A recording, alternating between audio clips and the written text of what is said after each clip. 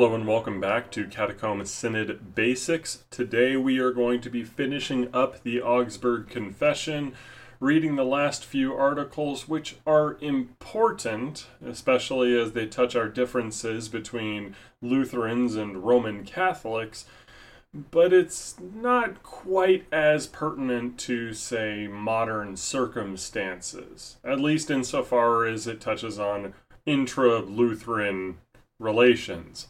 I digress. Let's go ahead and read Article 24 on the Mass, and we will be reading from the German-English translation in the Triglata.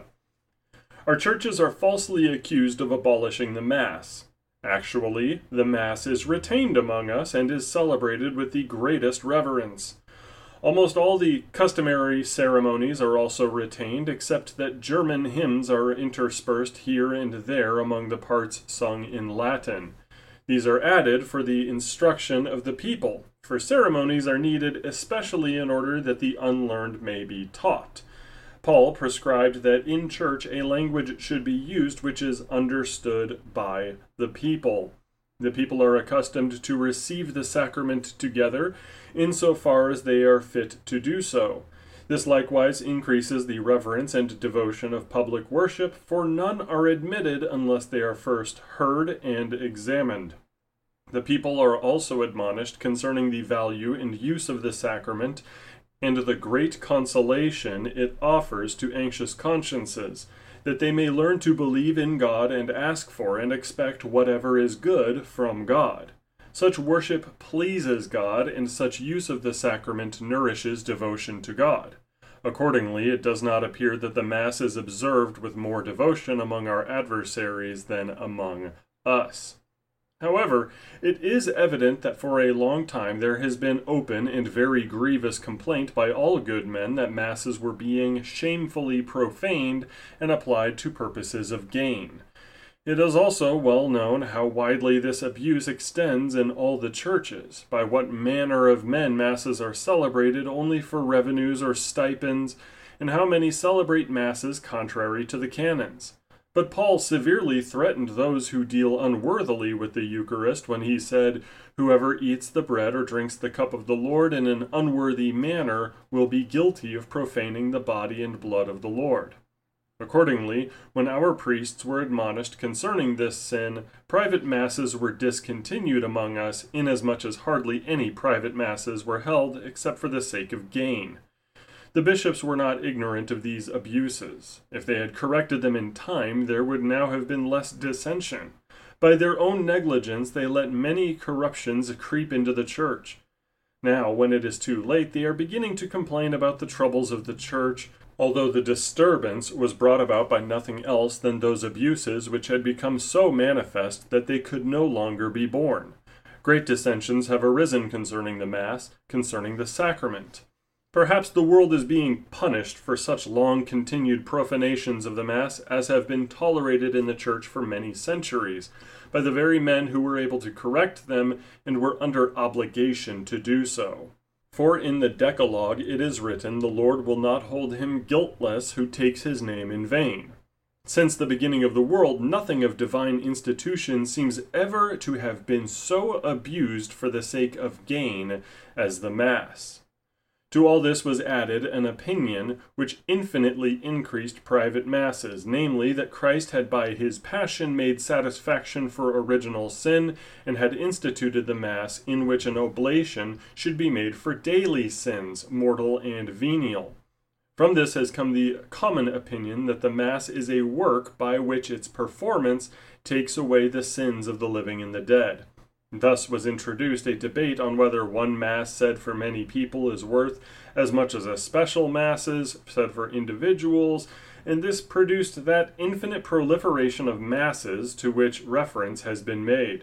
Concerning these opinions, our teachers have warned that they depart from the Holy Scriptures and diminish the glory of Christ's passion, for the passion of Christ was an oblation and satisfaction not only for original guilt, but also for other sins. So it is written in the Epistle to the Hebrews, "We have been sanctified through the offering of the body of Jesus Christ once for all." And again, by a single offering he has perfected for all time those who are sanctified. The Scriptures also teach that we are justified before God through faith in Christ.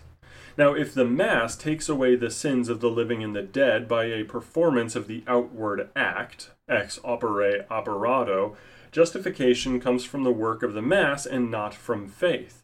But the Scriptures do not allow this. Christ commands us to do this in remembrance of him. Therefore, the Mass was instituted that faith on the part of those who use the sacrament should remember what benefits are received through Christ and should cheer and comfort anxious consciences. For to remember Christ is to remember his benefits and realize that they are truly offered to us. And it is not enough to remember the history, for the Jews and the ungodly can also remember this. Consequently, the Mass is to be used to this end, that the sacrament is administered to those who have need of consolation. So Ambrose said, "Because I always sin, I ought always take the medicine." Inasmuch as the Mass is such a giving of the sacrament, one common Mass is observed among us on every holy day. And on other days, if any desire the sacrament, it is also administered to those who ask for it. Nor is this custom new in the Church, for before the time of Gregory, the ancients do not mention private Masses, but speak often of the common Mass.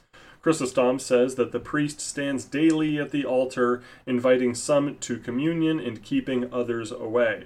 And it appears from the ancient canons that some one person or other celebrated Mass, and the rest of the presbyters and deacons received the body of the Lord from him. For the words of the Nicene Canon read, "In order, after the presbyters, let the deacons receive Holy Communion from the bishop or from a presbyter." Paul also commands concerning communion that one wait for another in order that there may be a common participation. Since, therefore, the Mass among us is supported by the example of the Church as seen from the Scriptures and the Fathers, we are confident that it cannot be disapproved, especially since the customary public ceremonies are for the most part retained. Only the number of Masses is different, and on account of the great and manifest abuses, it would certainly be of advantage to reduce the number. In former times, even in churches most frequented, Mass was not held every day. As the tripartite history testifies in Book 9, again in Alexandria the Scriptures are read and the doctors expound them on Wednesday and Friday, and all things are done except for the solemn remembrance of the sacrifice. So, we here at the Catacomb Synod concur with the Reformers that the Mass, the Eucharistic service, is for our benefit with Christ's body and blood and all of the forgiveness that he brings to us, being received by faith. However, the frequency of Masses, the frequency of receiving communion, is up to the individual home congregation, whether that is weekly or monthly or bi-weekly or daily, whatever need the home church has, and whatever the deacon deems appropriate, that's what they're allowed to do. They have the freedom to choose this without any external pressure from some denominational authority. Moving on to Article 25 on confession. Confession has not been abolished by the preachers on our side. The custom has been retained among us of not administering the sacrament to those who have not previously been examined and absolved. At the same time, the people are carefully instructed concerning the consolation of the word of absolution, so that they may esteem absolution as a great and precious thing. It is not the voice or word of the man who speaks it, but it is the word of God, who forgives sin, for it is spoken in God's stead and by God's command. We teach with great diligence about this command and power of keys, and how comforting and necessary it is for terrified consciences. We also teach that God requires us to believe this absolution as much as if we heard God's voice from heaven, that we should joyfully comfort ourselves with absolution, and that we should know that through such faith we obtain forgiveness of sins. In former times, the preachers who taught much about confession never mentioned a word concerning these necessary matters, but only tormented consciences with long enumerations of sins, with satisfactions, with indulgences, with pilgrimages, and the like. Many of our opponents themselves acknowledge that we have written about and treated of true Christian repentance in a more fitting fashion than had been done for a long time. Concerning confession, we teach that no one should be compelled to recount sins in detail, for this is impossible. As the psalmist says, "Who can discern his errors?" Jeremiah also says, "The heart is desperately corrupt. Who can understand it?" Our wretched human nature is so deeply submerged in sins that it is unable to perceive or know them all, and if we were to be absolved only from those which we can enumerate, we would be helped but little. On this account, there is no need to compel people to give a detailed account of their sins. That this was also the view of the Fathers can be seen in De Penitentia, where these words of Chrysostom are quoted. "I do not say that you should expose yourself in public or should accuse yourself before others, but obey the prophet who says, 'Show your way to the Lord.' Therefore confess to the Lord God, the true judge, in your prayer, telling him of your sins not with your tongue, but in your conscience." Here, it can be clearly seen that Chrysostom does not require a detailed enumeration of sins. The marginal note in De Penitentia also teaches that such confession is not commanded by the Scriptures, but was instituted by the Church. Yet the preachers on our side diligently teach that confession is to be retained for the sake of absolution, which is its chief and most important part, for the consolation of terrified consciences, and also for other reasons. So again, we do, in our liturgy, the free divine service, permit people a moment to confess those sins which are on their heart. We retain corporate confession and absolution. We retain private confession and absolution between the deacon and laity, or the lay leader and other members of his house church. But when it comes to corporate confession and absolution, there may be a terrified conscience who wishes to speak in order to just get it off of his chest. And on the other side, there may be somebody who does not want to expose himself publicly, as Chrysostom puts it. Both are entirely valid so long as everybody involved in confession and absolution understands that absolution is 100% valid. Your sins are truly forgiven. And we also do confess with the early Lutheran reformers that you should be absolved before you take the sacrament. But has anybody ever asked why? Why do we need to be forgiven before we receive something that has forgiveness in it? We do believe, teach, and confess, along with the small catechism and all Holy Scripture that teaches on the topic, that when you receive the body and blood of our Lord Jesus Christ, you are receiving forgiveness. But confession and absolution, especially at the beginning of a church service, is law and gospel in miniature. Those who confess their sins preach the law unto themselves, requesting mercy from our Lord. Those who hear absolution hear the gospel that our Lord Christ is crucified for them. So, if somebody is going to receive the sacrament, and they must receive the sacrament in faith, it is not only best practice, but I would even wager entirely necessary, most of the time, for people to have faith that is strengthened and gladly receives the sacrament. Now we continue on in Article 26, which may be the least applicable, the distinction of foods. In former times, men taught, preached, and wrote that distinctions among foods and similar traditions which had been instituted by men served to earn grace and make satisfaction for sin. For this reason, new fasts, new ceremonies, new orders, and the like were invented daily and were ardently and urgently promoted, as if these were a necessary service of God by means of which grace would be earned if they were observed, and a great sin committed if they were omitted. Many harmful errors in the Church have resulted from this. In the first place, the grace of Christ and the teaching concerning faith are thereby obscured, and yet the gospel earnestly urges them upon us and strongly insists that we regard the merit of Christ as something great and precious, and know that faith in Christ is to be esteemed far above all works. On this account, St. Paul contended mightily against the law of Moses and against human tradition, so that we should learn that we do not become good in God's sight by our works, but that it is only through faith in Christ that we obtain grace for Christ's sake. This teaching has been almost completely extinguished by those who have taught that grace is to be earned by prescribed fasts, distinctions among foods, vestments, etc. In the second place, such traditions have also obscured the commands of God, for these traditions were exalted far above God's commands.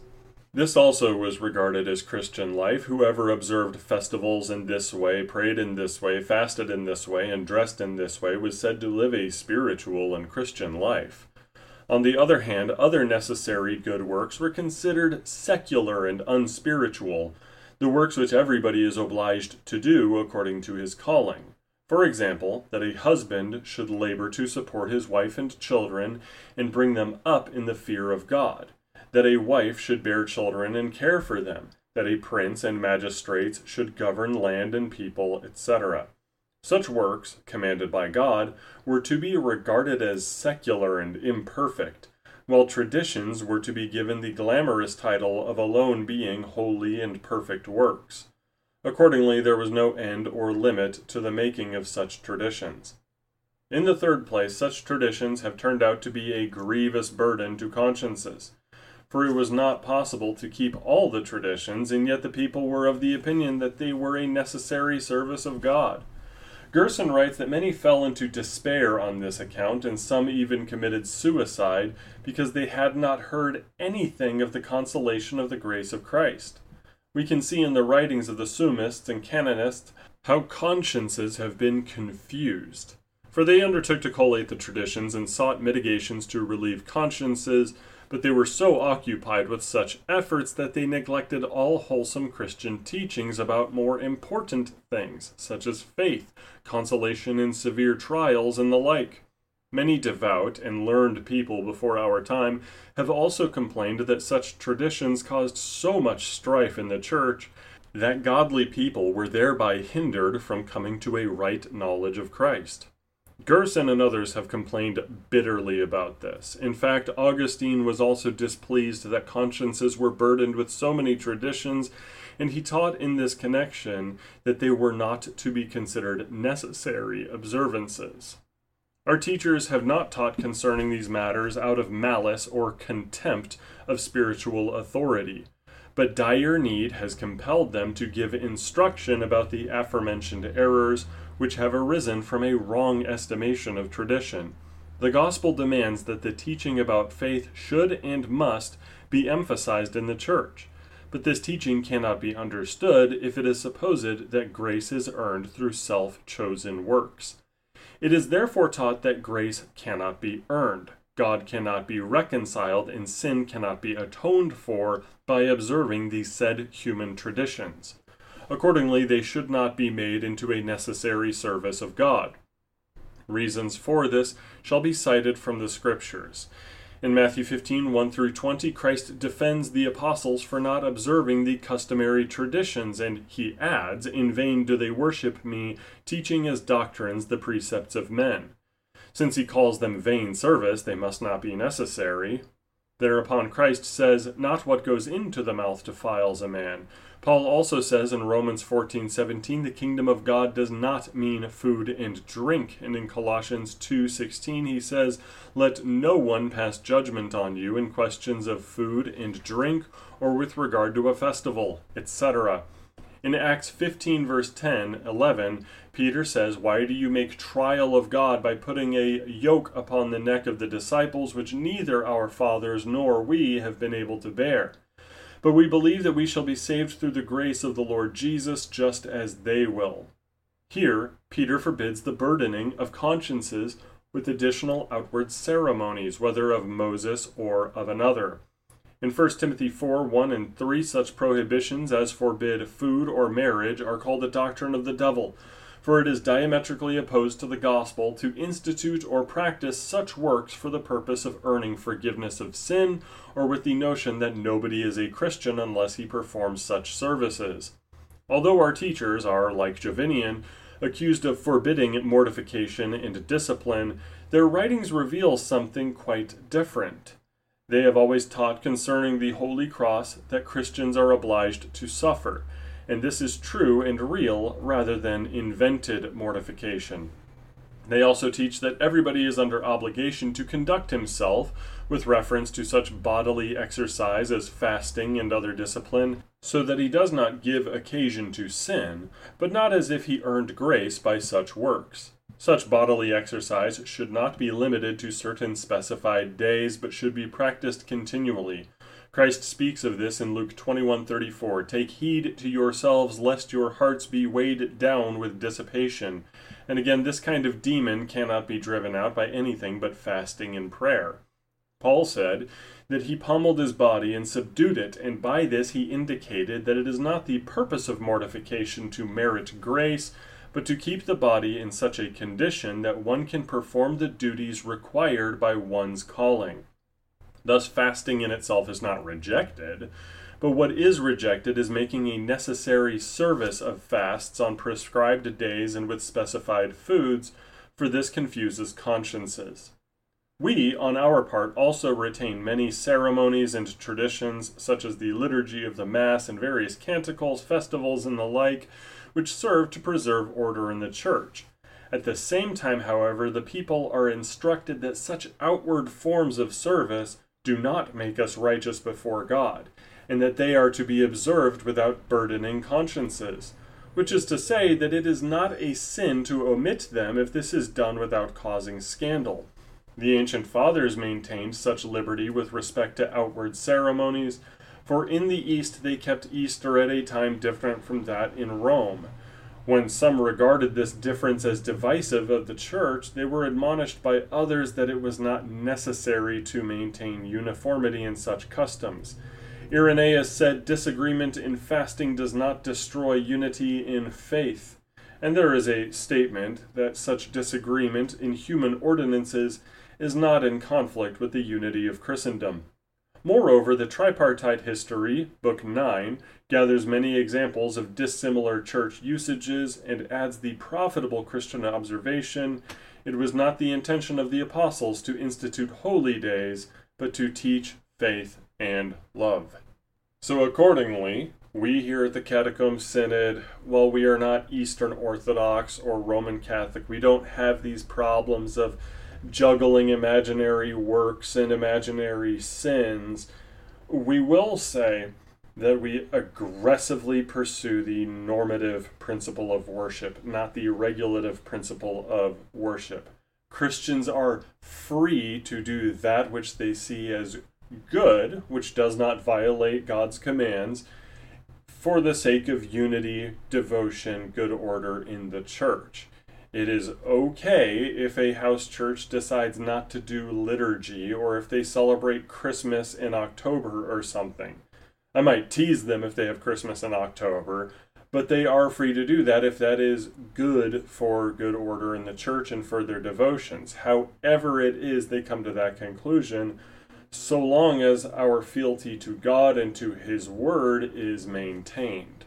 Now that said, as we are the Catacomb Synod, giving people the opportunity to go back to the catacombs before we're forced back there, being able to have churches with real freedom, it is good to read Article 27 on monastic vows, because the monastic movement started in the early 2nd and 3rd century AD from disaffected Christians basically taking the Benedict option. We don't want to repeat their mistakes. So let's read the Augsburg Confessions, Article 27, speaking about how this was mutated away from what it should have been all along. In discussing monastic vows, it is necessary to begin by considering what opinions have hitherto been held concerning them, what kind of life was lived in the monasteries, and how many of the daily observances in them were contrary, not only to the Word of God, but also to papal canons. In the days of St. Augustine, monastic life was voluntary.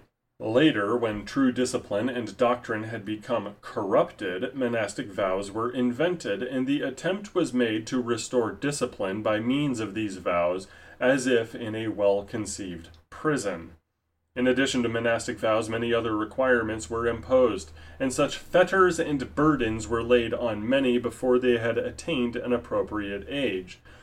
Many persons also entered monastic life ignorantly, for although they were not too young, they had not sufficiently appreciated or understood their strength.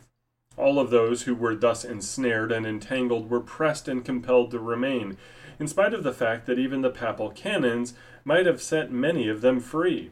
The practice was stricter in women's convents than in those of men, though it would have been seemly to show more consideration to women as the weaker sex. Such severity and rigor displeased many devout people in the past, for they must have seen that both boys and girls were thrust into monasteries to provide for their maintenance. They must also have seen what evils came from this arrangement, what scandals and burdened consciences resulted. Many people complained that in such a momentous matter the canons were not strictly adhered to. Besides, monastic vows gained such a reputation, as it is well known, that many monks, with even a little understanding, were displeased. It was claimed that monastic vows were equal to baptism, and that by monastic life one could earn forgiveness of sin and justification before God. What is more, they added that monastic life not only earned righteousness and godliness, but also that by means of this life both the precepts and the counsels included in the gospel were kept, and so monastic vows were praised more highly than baptism. They also claimed that more merit could be obtained by monastic life than by all other states of life instituted by God, whether the office of pastor and preacher, of ruler, prince, lord, or the like, all of whom serve in their appointed calling according to God's word and command without invented spirituality. None of these things can be denied, for they are found in their own books. Furthermore, those who were thus ensnared and inveigled into a monastery learned little about Christ. Formerly, the monasteries had conducted schools of Holy Scripture and other branches of learning which are profitable to the Christian Church, so that pastors and bishops were taken from monasteries. But now the picture is changed. In former times, people gathered and adopted monastic life for the purpose of learning the Scriptures, but now it is claimed that monastic life is of such a nature that thereby God's grace and righteousness before God are earned. In fact, it is called the state of perfection, and is regarded as far superior to the other estates instituted by God. All this is mentioned without misrepresentation in order that one may better grasp and understand what our teachers teach and preach. For one thing, it is taught among us with regard to those who desire to marry that all those who are not suited for celibacy have the power, right, and authority to marry, for vows cannot nullify God's order and command. God's command in 1 Corinthians 7 verse 2 reads, "Because of the temptation to immorality, each man should have his own wife and each woman her own husband." It is not alone God's command that urges, drives, and compels us to do this, but God's creation and order also direct all to marriage who are not endowed with the gift of virginity by a special act of God. This appears from God's own words in Genesis 2:18. "It is not good that the man should be alone. I will make him a helper fit for him." What objection may be raised to this? No matter how much one extols the vow and the obligation, no matter how highly one exalts them, it is still impossible to abrogate God's command. Learned men say that a vow made contrary to papal canons is not binding. How much less must their obligation, lawfulness, and power when they are contrary to God's command? If there were no reasons which allowed annulment of the obligation of a vow, the popes could not have dispensed and released men from such obligation, for no man has the right to cancel an obligation which is derived from divine law. Consequently, the popes were well aware that some amelioration ought to be exercised in connection with this obligation, and have often given dispensations, as in the case of King Aragon and many others. If dispensations were granted for the maintenance of temporal interests, how much more should dispensations be granted for necessities of men's souls? Why, then, do our opponents insist so strongly that vows must be kept without first ascertaining whether a vow is of the proper sort? For a vow must involve what is possible and voluntary and must be uncoerced. Yet it is commonly known to what an extent perpetual chastity lies within human power and ability, and there are few, whether men or women, who have taken monastic vows of themselves willingly and after due consideration. Before they came to a right understanding, they were persuaded to take monastic vows, and sometimes they have been compelled and forced to do so. Accordingly, it is not right to argue so rashly and insistently about the obligation of vows, inasmuch as it generally conceded that it belongs to the very nature and character of a vow that it should be voluntary and should be assumed only after due consideration and counsel. Several canons and papal regulations annul vows that are made under the age of 15 years. They hold that before this age one does not possess sufficient understanding to determine or arrange the order of one's whole future life. Another canon concedes still more years to human frailty, for it prohibits the taking of monastic vows before the 18th year. On the basis of this provision, most monastics have excuse and reason for leaving their monasteries, inasmuch as a majority of them entered the cloister in their childhood, before attaining such age. Finally, although the breaking of monastic vows might be censured, it would not follow that the marriage of those who broke them should be dissolved. For St. Augustine says in his Nuptiarum, question 27, chapter 1, that such a marriage should not be dissolved, and St. Augustine is no inconsiderable authority in the Christian Church, even though some have subsequently differed from him. Although God's command concerning marriage frees and releases many from monastic vows, our teachers offer still more reasons why monastic vows are null and void. For all service of God that is chosen and instituted by men to obtain righteousness and God's grace without the command and authority of God is opposed to God and the holy gospel and contrary to God's command. So Christ himself says in Matthew 15, verse 9, "In vain do they worship me, teaching as doctrines the precepts of men." St. Paul also teaches everywhere that one is not to seek for righteousness in the precepts and services invented by men, but that righteousness and godliness in God's sight come from faith and trust when we believe that God receives us into his favor for the sake of Christ his only Son. It is quite evident that the monks have taught and preached that their invented spiritual life makes satisfaction for sin and obtains God's grace and righteousness. What is this but to diminish the glory and honor of the grace of Christ and deny the righteousness of faith? It follows from this that the customary vows were an improper and false service of God. Therefore they are not binding, for an ungodly vow made contrary to God's command is null and void. Even the canons teach that an oath should not be an obligation to sin. St. Paul says in Galatians 5:4, "You are severed from Christ, you who would be justified by the law.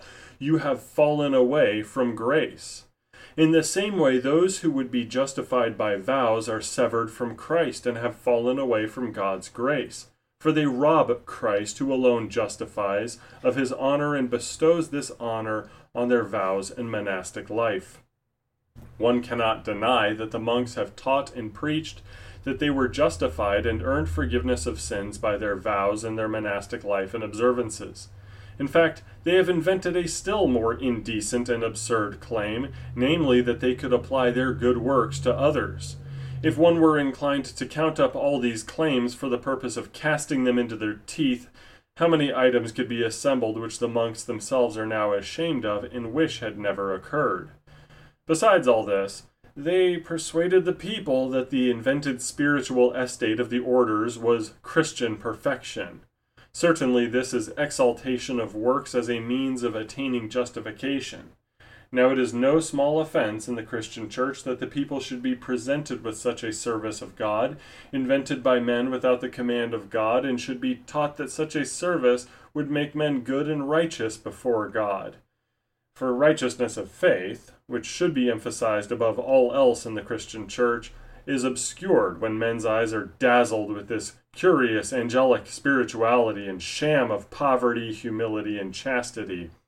Besides, the commands of God and true and proper service of God are obscured when people are told that monks alone are in a state of perfection. For this is Christian perfection, that we fear God honestly with our whole hearts, and yet have sincere confidence, faith, and trust that for Christ's sake we have a gracious, merciful God, that we may and should ask and pray God for those things of which we have need, and confidently expect help from Him in every affliction connected with our particular calling and station in life, and that meanwhile we do good works for others and diligently attend to our calling. True perfection and right service of God consist of these things, and not of mendicancy or wearing a black or gray cowl, etc. However, the common people, hearing this state of celibacy praised above all measure, draw many harmful conclusions from such false exaltation of monastic life, for it follows that their consciences are troubled because they are married. When the common man hears that only mendicants are perfect, he is uncertain whether he can keep his possessions and engage in business without sin. When the people hear that it is only a counsel not to take revenge, it is natural that some should conclude that it is not sinful to take revenge outside the exercise of their office. Still others think that it is not right at all for Christians, even in the government, to avenge wrong. Many instances are also recorded of men who forsook wife and child, and also their civil office, to take shelter in a monastery. This, they said, is fleeing from the world and seeking a life more pleasing to God than the other. They were unable to understand that one is to serve God by observing the commands God has given, and not by keeping the commands invented by men. That is a good and perfect state of life which has God's command to support it. On the other hand, that is a dangerous state of life which does not have God's command behind it. About such matters it was necessary to give the people proper instruction. In former times, Gerson censured the error of the monks concerning perfection, and indicated that it was an innovation of his time to speak of monastic life as a state of perfection. Thus there are many godless opinions and errors associated with monastic vows, that they justify and render men righteous before God, that they constitute Christian perfection, that they are the means of fulfilling both evangelical counsels and precepts, and that they furnish the work of supererogation, which we are not obligated to render to God. Inasmuch as all these things are false, useless, and invented, monastic vows are null and void. As far as the Catacomb Synod is aware, we don't have any offices that claim to be perfect or righteous or awesome or just or God's anointed over anybody, right? Well, we kind of do. Unfortunately, much of the Lutheran Church has elevated the office of pastor to the point of sacerdotalism, and that needs to be corrected by teaching pastors and deacons and lay leaders that we are to serve our congregations, not the other way around. We are accountable to God first, and then we are accountable to the people we serve via word and sacrament. They are not accountable to us. We are here as servants, not to go around saying, I went to seminary, I went to Concordia where I learned the biblical languages, and I know more about the confessions. Oh my, am I such a great servant of God, I love having rite vocatus to excuse all my behavior. No, we don't do that. Let us not treat pastors the way monks were treated in medieval Europe. The time for fawning over and hyper-venerating the pastor is over, especially so for the leaders among the pastors, so we read Article 28 of the Augsburg Confession. Many and various things have been written in former times about the power of bishops, and some have improperly confused the power of bishops with the temporal sword. Out of this careless confusion, many serious wars, tumults, and uprisings have resulted because bishops, under the pretext of the power given them by Christ, have not only introduced new forms of worship and burdened consciences with reserved cases and violent use of the ban, but have also presumed to set up and depose kings and emperors according to their pleasure. Such outrage has long since been condemned by learned and devout people in Christendom. On this account, our teachers have been compelled, for the sake of comforting consciences, to point out the difference between spiritual and temporal power, sword, and authority, and they have taught that because of God's command, both authorities and powers are to be honored and esteemed with all reverence as the two highest gifts of God on earth.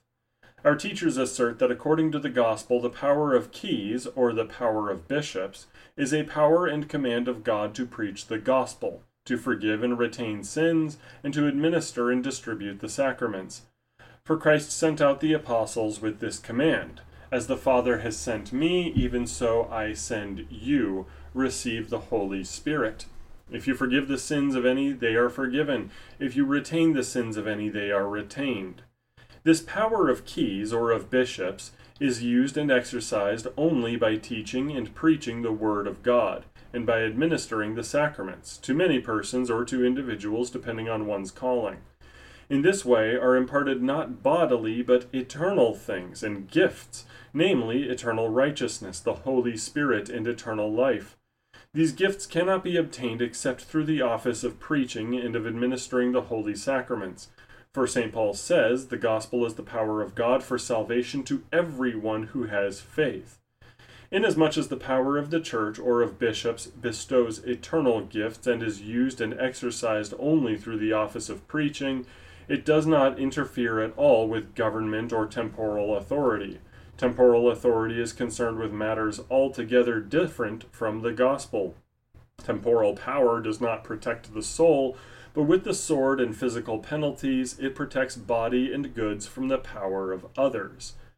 Therefore, the two authorities, the spiritual and the temporal, are not to be mingled or confused. For the spiritual power has its commission to preach the gospel and administer the sacraments. Hence it should not invade the function of the other, should not set up and depose kings, should not annul temporal laws, or undermine obedience to the government, should not make or prescribe to the temporal power laws concerning worldly matters. Christ himself said, "My kingship is not of this world," and again, "Who made me a judge or divider over you?" Paul also wrote in Philippians 3:20, "Our commonwealth is in heaven." And in 2 Corinthians 10 verses 4 and 5, "The weapons of our warfare are not worldly, but have divine power to destroy strongholds and every proud obstacle to the knowledge of God." Thus our teachers distinguish the two authorities and the functions of the two powers, directing that both be held in honor as the highest gifts of God on earth. In cases where bishops possess temporal authority and the sword, they possess it not as bishops by divine right, but by human imperial right, bestowed by Roman emperors and kings for the temporal administration of their lands. Such authority has nothing at all to do with the office of the gospel. According to divine right, therefore, it is the office of the bishop to preach the gospel, forgive sins, judge doctrine, and condemn doctrine that is contrary to the gospel, and exclude from the Christian community the ungodly whose wicked conduct is manifest. All this is to be done not by human power, but by God's word alone. On this account, parish ministers and churches are bound to be obedient to the bishops according to the saying of Christ in Luke 10:16, "He who hears you, hears me." On the other hand, if they teach, introduce, or institute anything contrary to the gospel, we have God's command not to be obedient in such cases. For Christ says in Matthew 7:15, "Beware of false prophets." St. Paul also writes in Galatians 1:8, "Even if we, or an angel from heaven, should preach to you a gospel contrary to that which we preached to you, let him be accursed." And in 2 Corinthians 13:8, "We cannot do anything against the truth, but only for the truth." Again, Paul refers to the authority which the Lord has given me for building up and not for tearing down. Canon law requires the same in Part 2, Question 7 in the chapters Sacerdotes and Oves. St. Augustine also writes in his reply to the letters of Petilian that one should not obey even regularly elected bishops if they err, or if they teach or command something contrary to the divine holy scriptures. Whatever other power and jurisdiction bishops may have in various matters, for example in matrimonial cases and in tithes, they have this by virtue of human right. However, when bishops are negligent in the performance of such duties, the princes are obliged, whether they like to or not, to administer justice to their subjects, for the sake of peace and to prevent discord and great disorder in their lands. Besides, there is dispute as to whether bishops have the power to introduce ceremonies in the church or establish regulations concerning foods, holy days, and the different orders of the clergy. Those who attribute such power to bishops cite Christ's saying in John 16:12 and 13, "I have yet many things to say to you, but you cannot bear them now. When the Spirit of truth comes, he will guide you into all truth." They also cite the example in Acts 15:20 and 29, where the eating of blood and what is strangled was forbidden. Besides, they appeal to the fact that the Sabbath was changed to Sunday, contrary, as they say, to the Ten Commandments. No case is appealed to and urged so insistently as the change of the Sabbath, for thereby they wish to maintain that the power of the Church is indeed great, because the Church has dispensed from and altered part of the Ten Commandments. Concerning this question, our teachers assert that bishops do not have power to institute or establish anything contrary to the gospel, as has been indicated above, and as is taught by canon law throughout the whole of the ninth distinction. It is patently contrary to God's command and word to make laws out of opinions, or to require that they be observed in order to make satisfaction for sins and obtain grace. For the glory of Christ's merit is blasphemed when we presume to earn grace by such ordinances. It is also apparent that because of this notion, human ordinances have multiplied beyond calculation, while the teaching concerning faith and righteousness of faith has almost been suppressed. Almost every day new holy days and new fasts have been prescribed, new ceremonies and new venerations of saints have been instituted, in order that by such works grace and everything good might be earned from God. Again, those who institute human ordinances also act contrary to God's command when they attach sin to foods, days, and similar things, and burden Christendom with the bondage of the law, as if in order to earn God's grace, there had to be a service of God among Christians like the Levitical service, and as if God had commanded the apostles and bishops to institute it, as some have written. It is quite believable that some bishops were misled by the example of the law of Moses. The result was that countless regulations came into being. For example, that it is a mortal sin to do manual work on holy days, even when it does not give offense to others.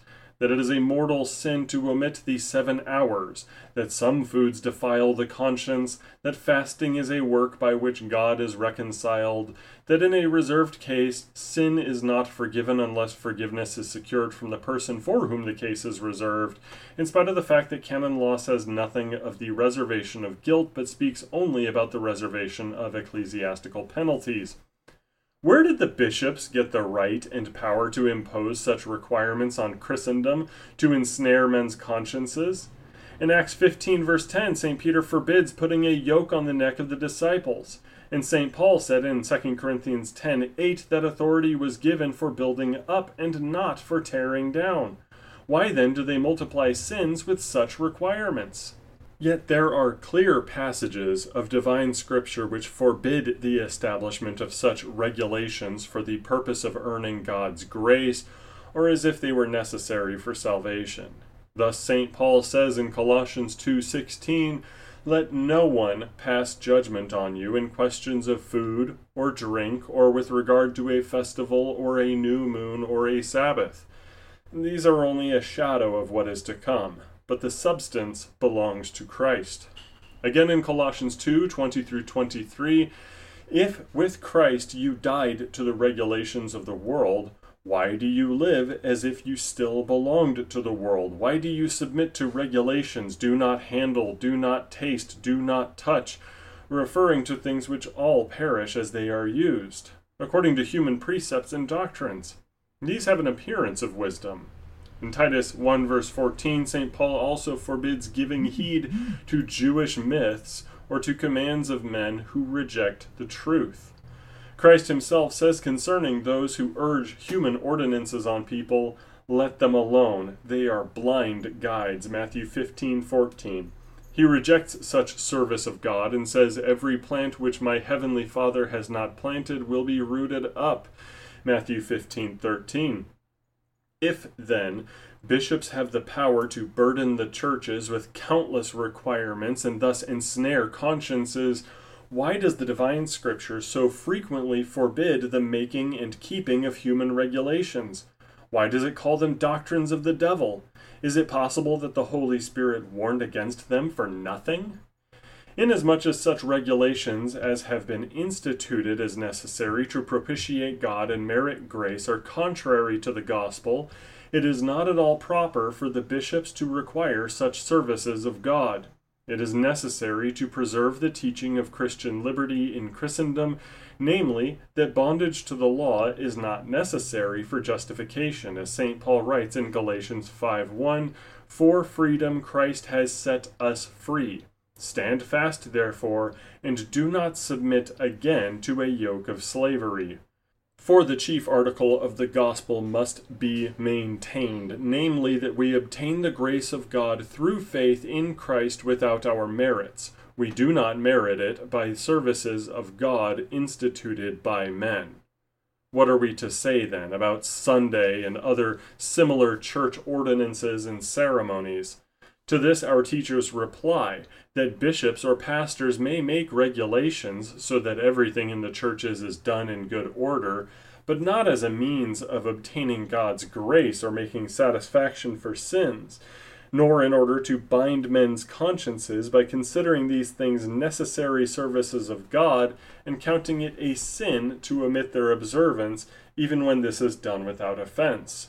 So St. Paul directed in 1 Corinthians 11:5 that women should cover their heads in the assembly. He also directed in the assembly preachers should not all speak at once, but one after another in order. It is proper for the Christian assembly to keep such ordinances for the sake of love and peace, to be obedient to the bishops and parish ministers in such matters, and to observe the regulations in such a way that one does not give offense to another, and so that there may be no disorder or unbecoming conduct in the church. However, consciences should not be burdened by contending that such things are necessary for salvation, or that it is a sin to omit them, even when no offense is given to others, just as no one would say that a woman commits a sin if, without offense to others, she goes out with uncovered head. Of like character is the observance of Sunday, Easter, Pentecost, and similar holy days and usages. Those who consider the appointment of Sunday in place of the Sabbath as a necessary institution are very much mistaken, for the Holy Scriptures have abrogated the Sabbath and teach that after the revelation of the gospel, all ceremonies of the old law may be omitted. Nevertheless, because it was necessary to appoint a certain day, so that the people might know when they ought to assemble, the Christian Church appointed Sunday for this purpose, and it was more inclined and pleased to do this in order that the people might have an example of Christian liberty, and might know that the keeping neither of the Sabbath nor of any other day is necessary. There are many faulty discussions of the transformation of the law, of the ceremonies of the New Testament, and of the change of the Sabbath, all of which have arisen from the false and erroneous opinion that in Christendom one must have services of God like the Levitical or Jewish services, and that Christ commanded the apostles and bishops to devise new ceremonies which would be necessary for salvation. Of course, here, the Lutheran Church for 500 years has rejected the regulative principle of worship, as you can see, but I digress. Such errors were introduced into Christendom when the righteousness of faith was no longer taught and preached with clarity and purity. Some argue that although Sunday must not be kept as of divine obligation, it must nevertheless be kept as almost of divine obligation, almost. And they prescribe the kind and amount of work that may be done on the day of rest. What are such discussions but snares of conscience? For although they undertake to lighten and mitigate human regulations, yet there can be no moderation or mitigation as long as the opinion remains and prevails that their observance is necessary. And this opinion will remain as long as there is no understanding of the righteousness of faith and Christian liberty. The apostles directed that one should abstain from blood and from what is strangled. Who observes this prohibition now? Those who do not observe it commit no sin, for the apostles did not wish to burden consciences with such bondage, but forbade such eating for a time to avoid offense. One must pay attention to the chief article of Christian doctrine, and this is not abrogated by the decree. Scarcely any of the ancient canons are observed according to the letter, and many of the regulations fall into disuse from day to day, even among those who observe such ordinances most jealously. It is impossible to give counsel or help to consciences unless this mitigation is practiced, that one recognizes that such rules are not to be deemed necessary, and that disregard of them does not injure consciences.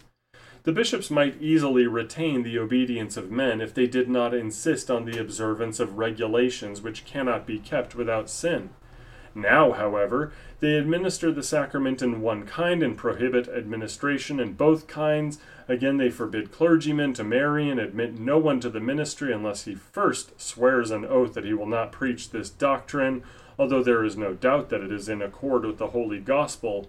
Our churches do not ask that the bishops should restore peace and unity at the expense of their honor and dignity, though it is incumbent on the bishops to do this too in case of need, but they ask only that the bishops relax certain unreasonable burdens which did not exist in the church in former times, and which were introduced contrary to the custom of the universal Christian church.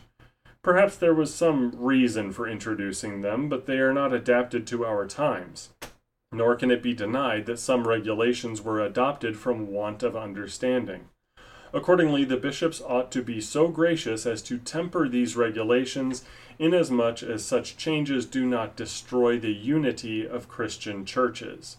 For many regulations devised by men have with the passing of time fallen into disuse and are not obligatory, as papal law itself testifies. If, however, this is impossible, and they cannot be persuaded to mitigate or abrogate human regulations which are not to be observed without sin, we are bound to follow the apostolic rule which commands us to obey God rather than men. St. Peter forbids the bishops to exercise lordship as if they had power to coerce the churches according to their will, 1 Peter 5, verse 2. It is not our intention to find ways of reducing the bishop's power, but we desire and pray that they may not coerce our consciences to sin. If they are unwilling to do this and ignore our petition, let them consider how they will answer for it in God's sight, inasmuch as by their obstinacy they offer occasion for division and schism, which they should in truth help to prevent. So, the power of bishops or district presidents or circuit pastors, visiting pastors, etc. and so forth, whatever you want to call them, is limited to spiritual matters. They are primarily caretakers or pastors over other pastors. However, the Catacomb Synod adopts the Free Lutheran model, wherein a bishop or a director of the Catacomb Synod recognizes the true Christian liberty, the freedom which Christ has won for the believers and for the churches, and thus is there to support them. He is accountable to the deacons and lay leaders and all the home congregations, and does not get involved in their day-to-day operations. Recognizing their freedom, myself, the Catacomb Synod director, I will not be trying to exert control. This is to prevent the offenses which have cropped up in Lutheranism again recently, as various synodical presidents and leaders and vice presidents and district pastors have taken it upon themselves to decide who is or isn't out, to decide which books get published or not, to decide what's going to be read in seminaries and so forth. And while, yes, godly counsel might come from these men, if they were doing their jobs correctly, these things should not be decided by them. Considering oneself lord over a denomination rather than a servant to all is a very unfortunate thing indeed. Now, next week, now that we've finished up the 28 articles of the Augsburg Confession, we are going to look at prayer and how our deacons are instructed to pray. It's going to be a very, hopefully, edifying session. We're going to train it the night before I record on the topic, and we'll be talking about how we care for one another through prayer. After that, we intend to get into the Pia Desideria and clearing up pietism, or what I might call frontier Lutheranism, for all to understand. But until then, our Lord bless you and keep you. Amen and amen.